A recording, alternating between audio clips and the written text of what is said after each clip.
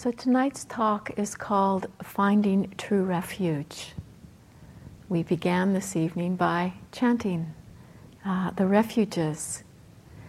And if some of us are new to Buddhist teachings, this may not be so meaningful. And so I'd like to speak about it tonight in a way that hopefully just can remind some of us what this is about, can help us to have it be a very alive part of our practice.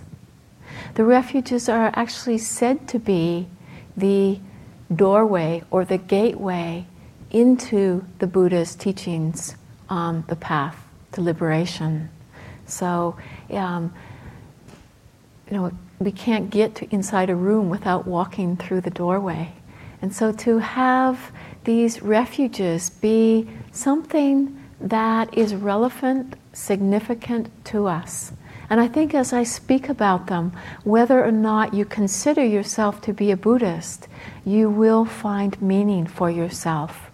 You will find something that can help you to begin to touch into this taking of the refuges, can help to turn your mind in the direction of what can be a refuge in our lives. The word refuge itself implies safety, protection. It's giving shelter to ourselves from fear, harm, danger. And we live in a world that is fraught with danger, that there is an uncontrollability to life. It's a difficult time on this planet. There's a lot in the outer world that we need safety from. And we also need safety from our own minds. These minds that at different times in our lives can be savage, ruthless, that we can suffer when we don't relate wisely to this mind, when we let it run in habituated patterns that are based in greed, hatred, and delusion.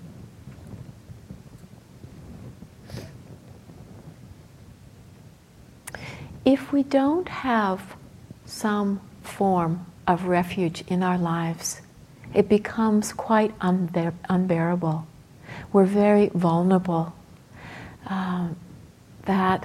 Just in the changing flow of life, it can be painful, dissatisfying.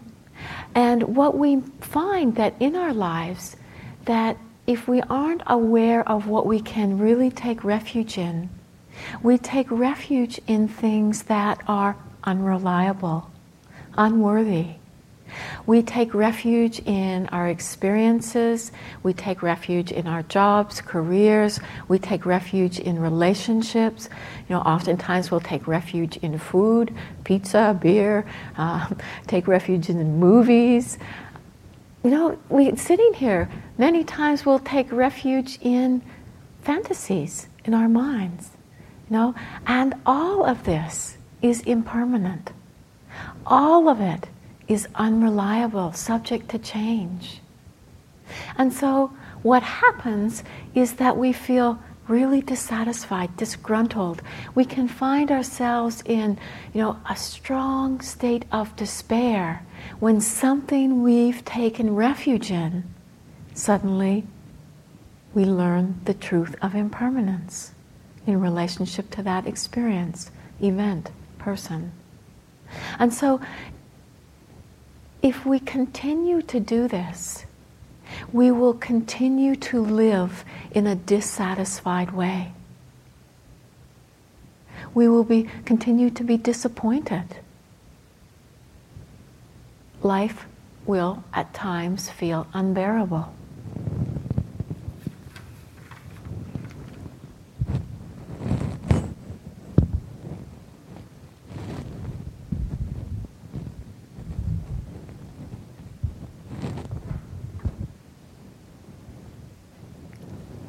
Apologies.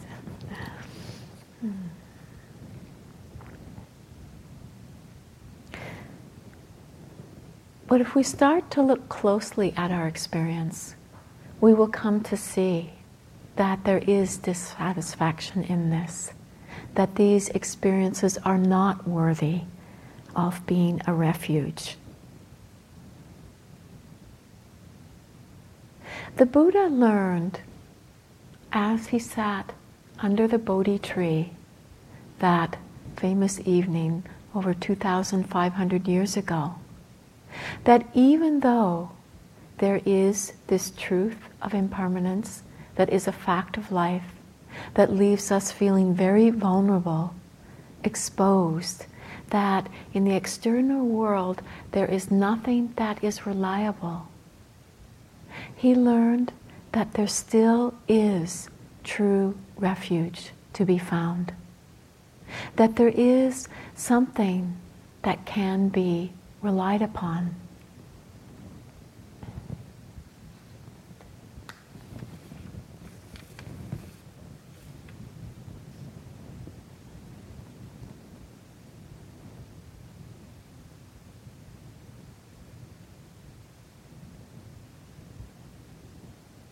In order to find this, we have to turn the direction of our attention around from seeking this sense of refuge in the outer world into finding true refuge in the inner world that can be expressed in the outer world. We need to look within ourselves to find a happiness that is not based upon conditions.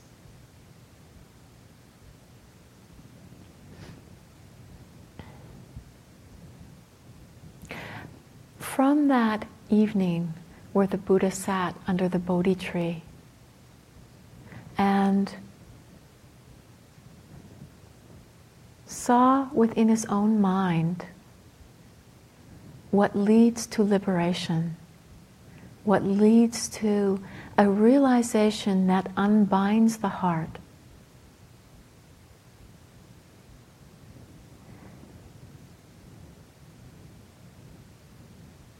He looked within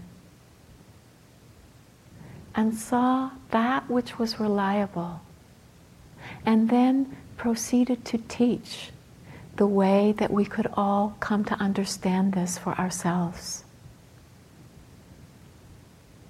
He talked about there being 3 places that are worthy of refuge. This being the Buddha, the Dharma, and the Sangha. Places isn't quite the right word I see as I say it. It's not as like there's a destination that we can hang on to. But there is ways we can turn our mind, direction we can turn our mind in that will help us to discover for ourselves that which is reliable. Before I go on, I want to pause here for a moment, because I know for some of us, we may feel like an aspiration to be liberated, awakened, enlightened seems too lofty. That we may have come to practice just with a sense of wanting a bit more space in our minds, wanting a bit more peace, happiness, wanting to have a little bit of freedom from the continual bombardment we have of life's events, circumstances, and thoughts within our own minds. We want to find some sense of peace with, just to some degree with the merry-go-round of life.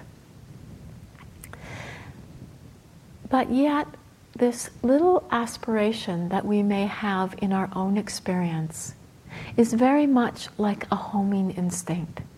It's the desire to be happy, even though we may not in our own minds have the sense that it's possible to be fully free, awakened, liberated.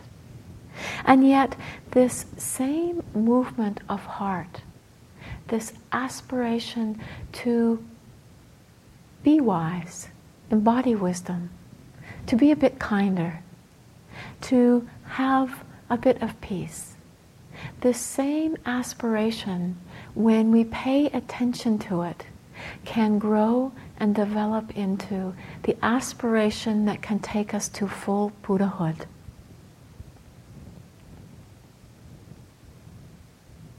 This really happens when we start to pay attention in our practice.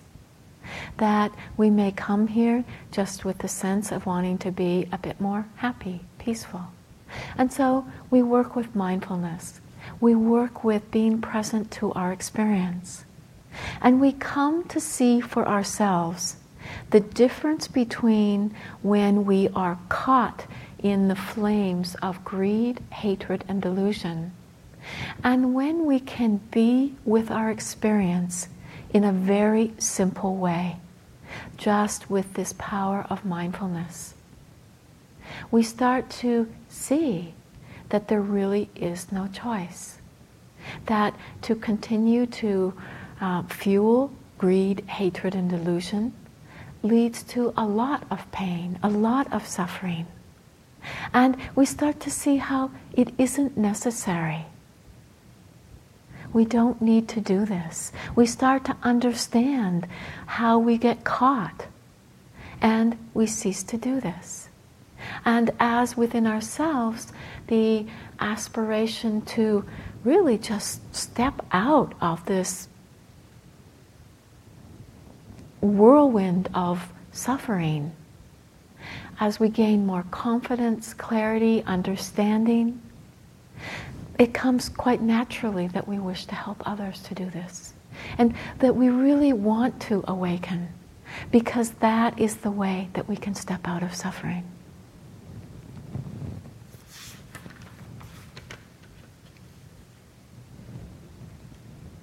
So we find that a refuge begins to come through just knowing the power of awareness. That at any moment we can turn our minds to this. And it has such a cooling effect. You're sitting there and the mind gets caught up in some story of your life. It could be something that's happened or something that you have fear of happening, some projection into the future. And you find you get caught up in the story of it. Fear, anxiety mounts as you keep thinking about it. And then suddenly you realize you can be mindful. And so it's the knowing that this is just a thought. Knowing the mind state that arose in relationship to that thought. Fear, anxiety. It's very different when we know that mind state rather than when we're simply habitually feeding it. We start to feel the effect right there. The coolness, the refuge.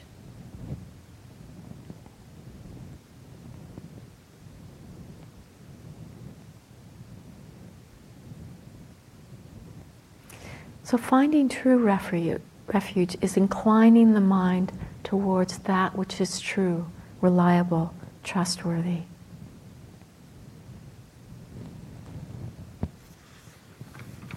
And in doing so, we discover what the full capacity is of being a human being.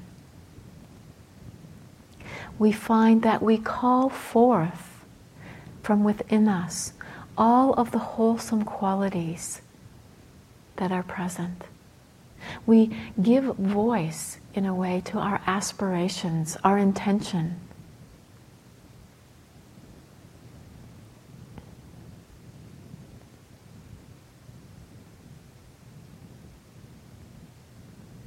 So the Buddha talked about refuge by way of taking refuge in the Buddha. There are different meanings to how we can hold this. And, first, many of us will be inspired by the fact that a man lived over 2,500 years ago. He was a human being, not a demigod, not a celestial being. He was a human being. And he inquired deeply into suffering. He looked into his own mind, heart. He looked into the experience of being a human being to see how one could relate wisely to this, how one would not be living constricted by fear, desire, anger, aversion. He looked to how one can unbind the heart, how one can call forth the qualities of loving kindness, compassion, wisdom, equanimity.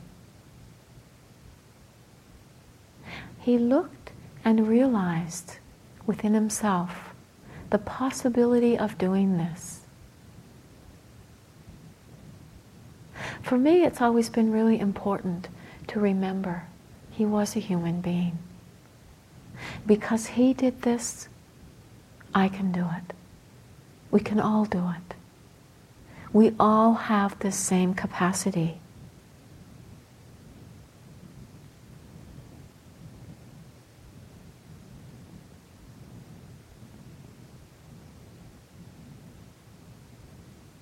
We can also look at taking refuge in the Buddha as taking refuge in the qualities that the awakened mind embodies.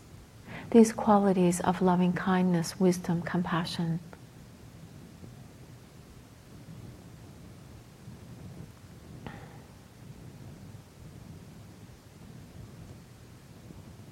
When we take refuge in the Buddha, it's taking refuge in that which is awake, that which is wise, that which is noble. It helps us to set our intention to awaken. I've found it really helpful when in moments of suffering, moments where there's a lot of darkness, where it's hard to remember that this seed of potential, the seed of awakening, the seed of Buddha nature is within me. It may be that I can't realize it in that moment, but I can still stay aligned with the potential of this seed. That I don't have to fall into the darkness and define myself by the experiences I'm having. That to know that to stay as steady as I can, to just keep turning up and doing the best that I can, this holds within it the seed of awakening.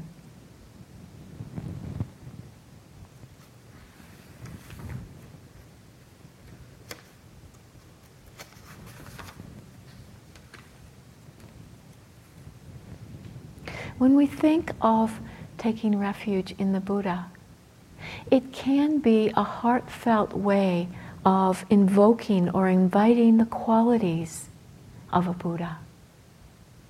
Really, it brings closer that potential within us.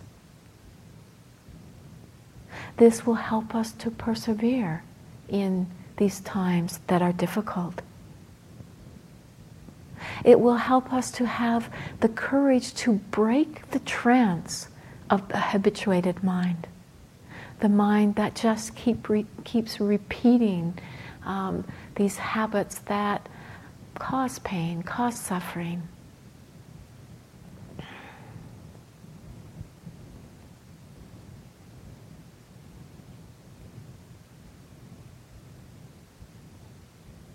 So we can take refuge in the historical Buddha.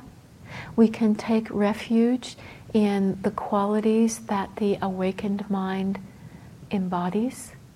And we can just take refuge in the seed of Buddha nature that is within each of us.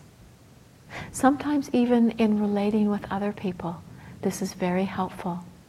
To know that if we're struggling, having difficulty with some person, that we find their behavior irritating, obnoxious, that even though they're acting in this way, that there can be a way in which we can honor and respect them for the Buddha nature that is inherent within them. It can help to keep us from lashing out, causing harm, pain. So taking refuge in the Buddha, and then taking refuge in the Dhamma. The Dharma, too, has different meanings. Sometimes we hear Dharma spoken as taking refuge in the truth. Sometimes taking refuge in the teachings of the Buddha, or taking refuge in the lawfulness of life.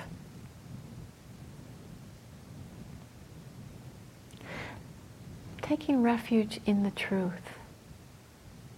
This is taking refuge in the way things are, rather than habituating habits of deception, pretense, rather than perpetuating the fluff of life, but really taking refuge in the truth of the way things are. We take refuge in the lawfulness of life, that things are unfolding according to natural laws. And this means that our life is not a mistake. It's unfolding due to these natural laws. One of these natural laws is the law of karma. There's a world of cause and effect, and things are unfolding in relation to this. When we can rest in this lawful unfolding, it helps us to surrender and to trust in this process. For myself, when I see what sometimes get termed as karmic knots, deeply habituated tendencies that keep repeating themselves over and over again, when I think about reflect on the law of karma, it helps me to see that this is a configuration that I can learn from. This is where I need to keep my eyes open, to inquire, to investigate.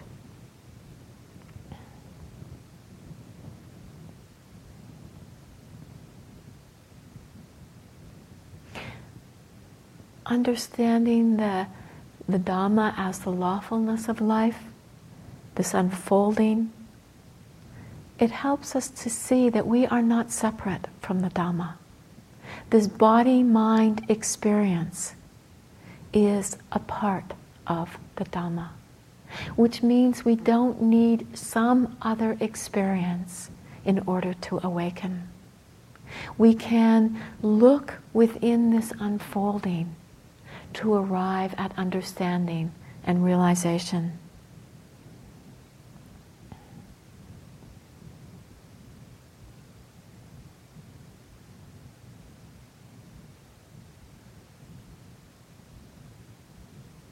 If we surrender to the way things are, implicit in this is the letting go of views and opinions, letting go of our ideas about how things should be, and instead aligning ourselves with truth. When we're aligned with truth, suffering diminishes.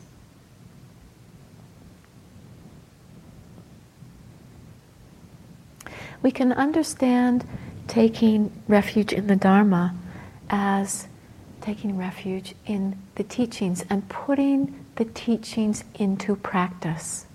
So it can be seen as the path of practice, which is a combination between wisdom and skillful means. Wisdom, the capacity to see clearly, being able to know things just as they are. And this happens without delay. It isn't that we need to study endless books. It happens when we come close to our experience and don't distort experience. This needs support of skillful means, because we have such habits of delusion, getting lost, confused, afraid, identified.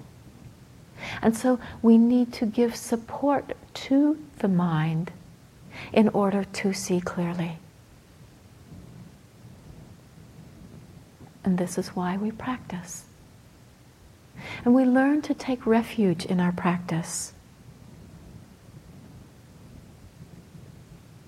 This becomes very apparent as we practice.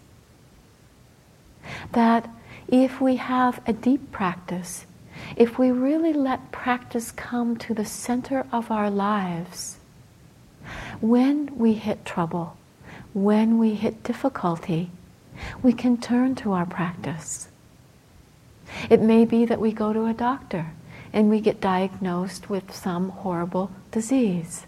It's not going to be the refuge that takes the disease away, but it's going to give us a way of being with whatever unfolds.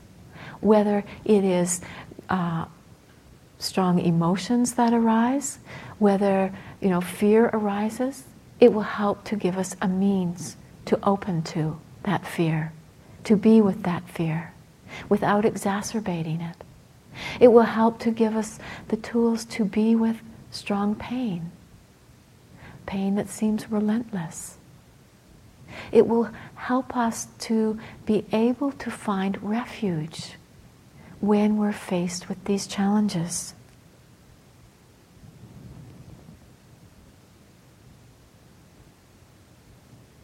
And it's really the only refuge that we can find when we're dying.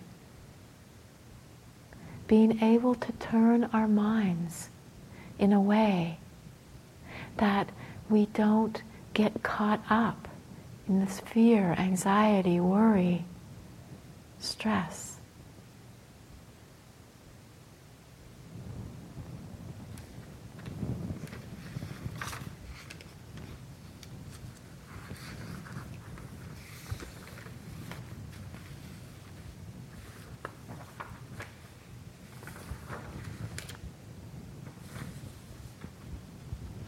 In our practice here, we train to be with whatever arises, whatever unfolds in our experience. And then we can take this into life, to be with life in this same way, to not shy away from the difficulties, but to be able to stay present, to bear witness.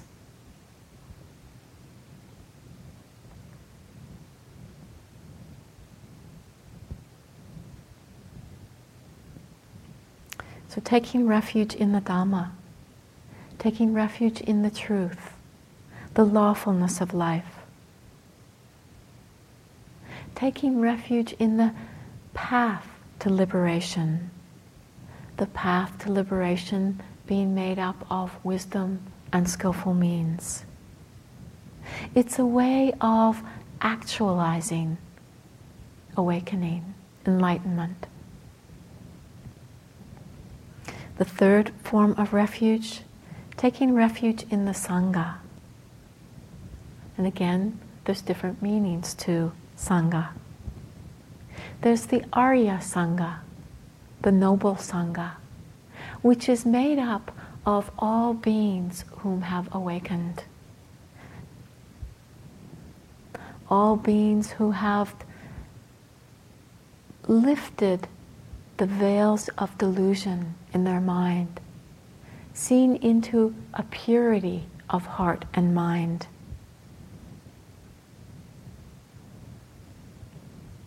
Beings that live with a heart unbound by fear, contraction.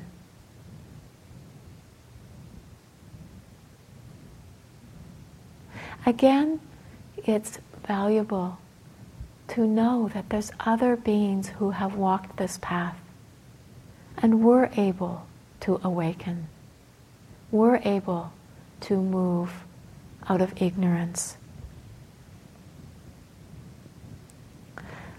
I was practicing one time in Burma and going through a very difficult period and feeling somewhat discouraged.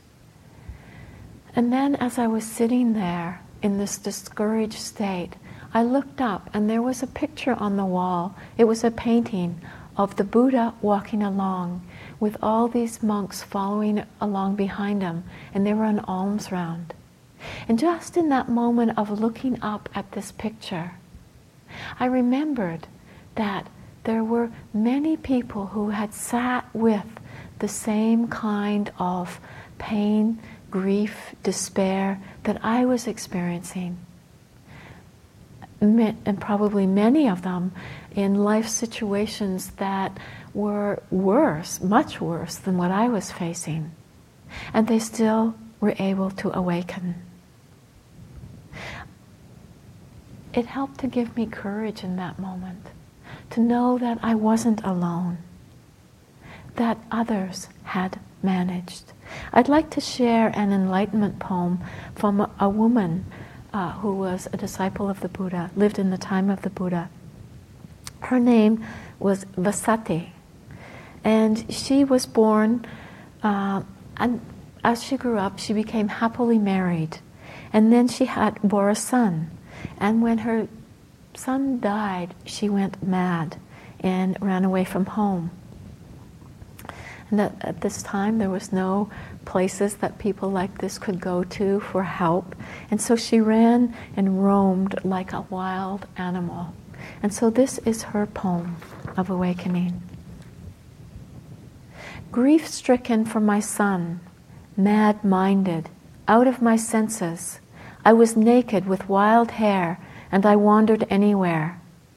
I lived on trash heaps, in a graveyard, and by the highways, 3 years wandering, starved and thirsty.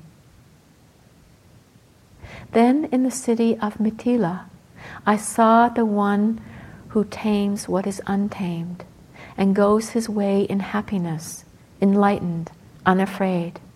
I came to my senses, paid homage and sat down. Out of compassion, Gautama, the Buddha, taught me the way. When I heard his words, I set out into homelessness. By putting his teachings into practice, I realized great joy. My grief is cut out, finished, ended, for I have understood the ground from which all grief comes.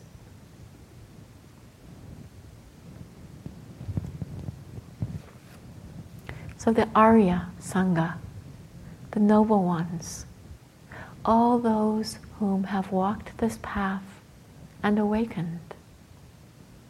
Again, people like you and me. Then there is the ordained Sangha. This is all of the monks and the nuns whom have carried forth these teachings and put these teachings into practice for over 2,500 years. Not all fully enlightened, but an essential part of these teachings coming to us today. They've really helped to preserve these teachings. On one of my visits to Burma, I temporarily ordained as a nun. It was something that I found very inspiring to do. It was one of those things in life. To me, it was very much, in some ways, similar to when I got married. You know, it seemed like just something I needed to do. For practical reasons in my life, I needed to get married. And then when I did it, I actually felt the kind of the strength, the commitment. It was a very powerful ritual. And it was similar when I ordained as a nun, only probably, to a greater extent. That it was a way in which I felt my inner and outer worlds coming into harmony, coming into alignment. It was this way of setting my intention. And at the time, I had such a strong sense of lineage. how these teachings have been handed down from practitioner to practitioner. Right from present day going back to the time of the Buddha. And it's really this lineage that can keep these teachings pure, that keeps these teachings relevant to our lives, that keeps these teachings reliable. I don't know, it's felt very important in my own life. And it could be different for each of us.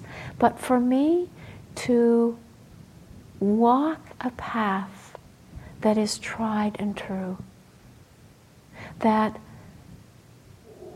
is just not somebody who's had some experience and they think, oh wow, look at this, I'll share this with everybody. And yeah, it's there's some goodness in it. But this is really a path that can take us to full liberation. And that many have done it. To me, that makes it trustworthy and important to honor the lineage from which it comes.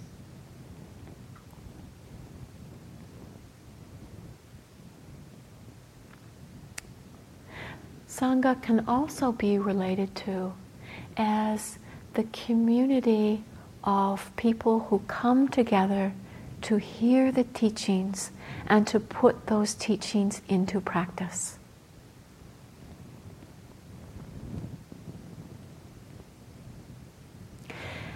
The Sangha is a way that we get support on the journey.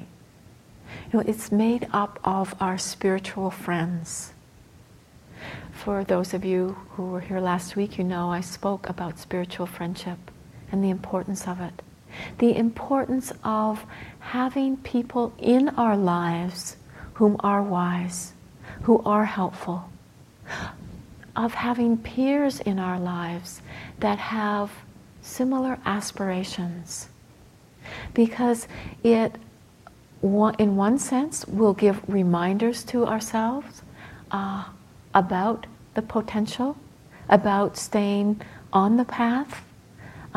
It will give us support as we sit. We know this just from sitting here in the hall, how being around others can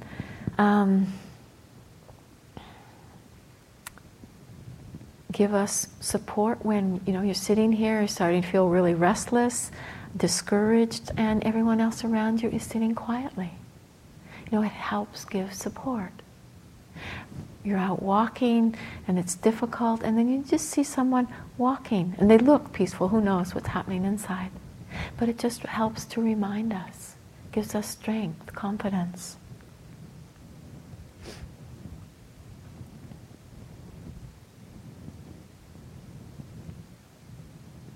These spiritual friends help remind us of the nobility of our intentions.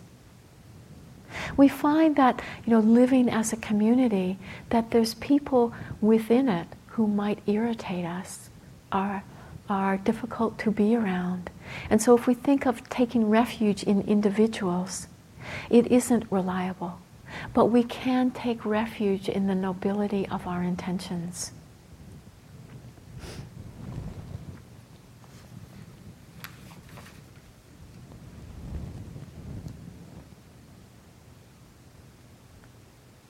I have found for myself that with this there comes a sense of responsibility. That because this is a living teaching, a teaching that gets passed on from person to person, that within that, if in the present moment there are not people who honor and awaken to these teachings, the teachings will become lost. If we in our lives have experienced teachers who've died, this is often a time where we get a sense of this responsibility, where suddenly, those that we have turned to for inspiration, help, are gone, no longer in the physical body. Then it calls on us to embody these teachings, to embody truth, to embody wisdom, so that future generations can have the benefit of these teachings.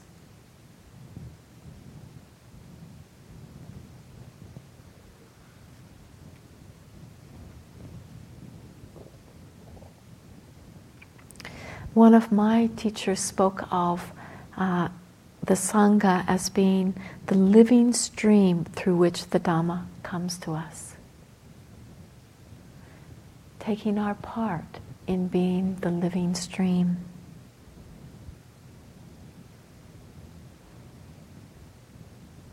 So the Sangha, taking refuge in all those whom have awakened, taking refuge in the monks and the nuns who have dedicated their lives to keeping alive these teachings, this practice, and taking refuge in the community of practitioners that come together, and the nobility of our intention in doing so.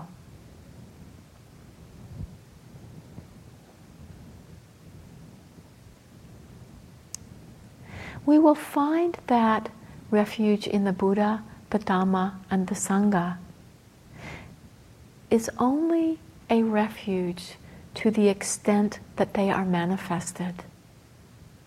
That it can't just be a lip service to which we pay.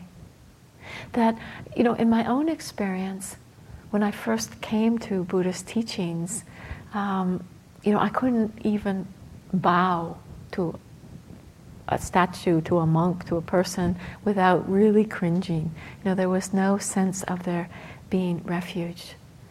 But when we let them become a live practice in our lives, we will find it a deepening practice that will help to give us support.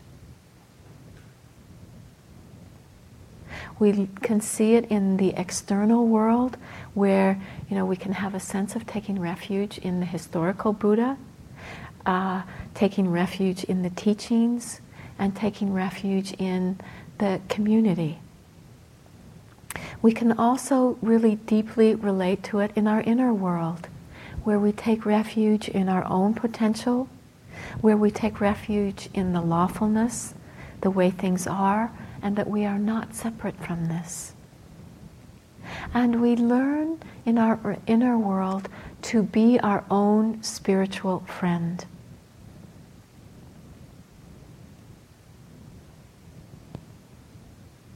In taking this on as a practice, as a way of turning our minds, we may find a strengthening of the quality of devotion, where there's a growing sense of gratitude, appreciation for the teachings and the practice.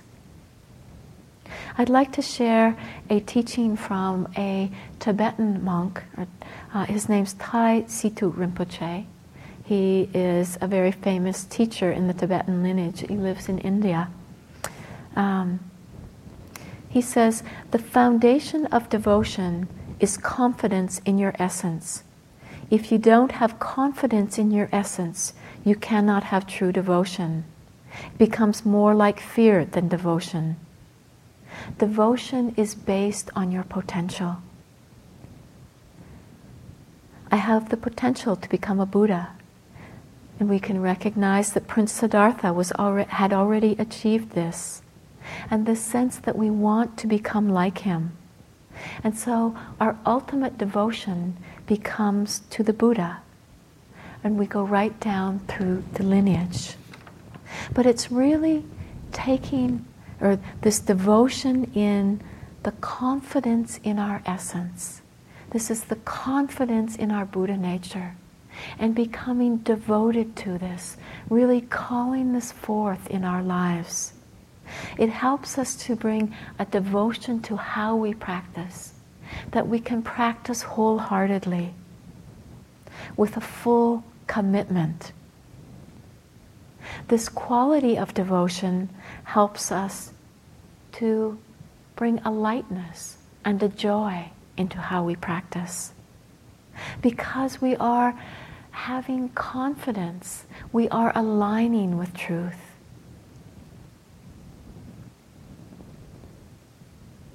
We find that we have devotion to truth, to understanding, to living this life to its full potential, and having confidence in that potential. Suzuki Roshi, a famous Zen master, once said, "Moment after moment, completely devote yourself to listening to your inner voice." Now, can we have devotion to this? Completely devoting ourselves to listening to our own inner voice.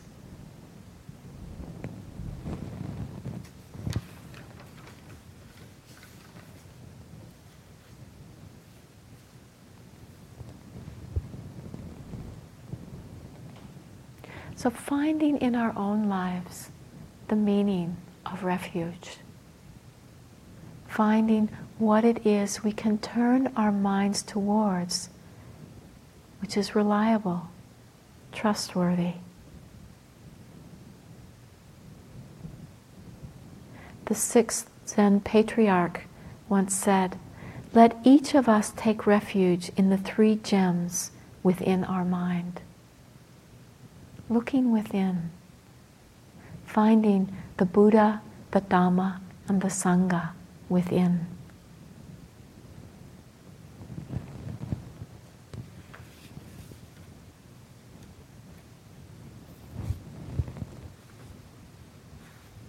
I'd like to close tonight with a teaching from the Dhammapada. The Dhammapada is a very succinct expression of the Buddha's teachings. So this is from the Buddha. People threatened by fear go to many refuges, to mountains, forests, parks, trees, and shrines. None of these is a secure refuge. None is a supreme refuge. Not by going to such a refuge is one released from all suffering. But when someone going for refuge to the Buddha, Dharma, and Sangha sees with right insight the Four Noble Truths, suffering, the arising of suffering, the overcoming of suffering, and the Eightfold Path leading to the end of suffering, then this is the secure refuge. This is the supreme refuge. By going to such a refuge, one is released from all suffering.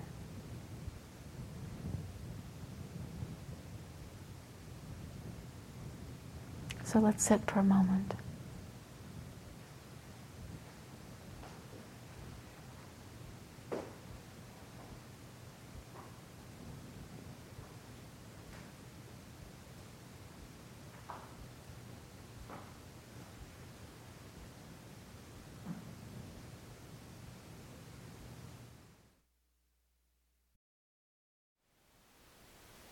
Thank you for listening.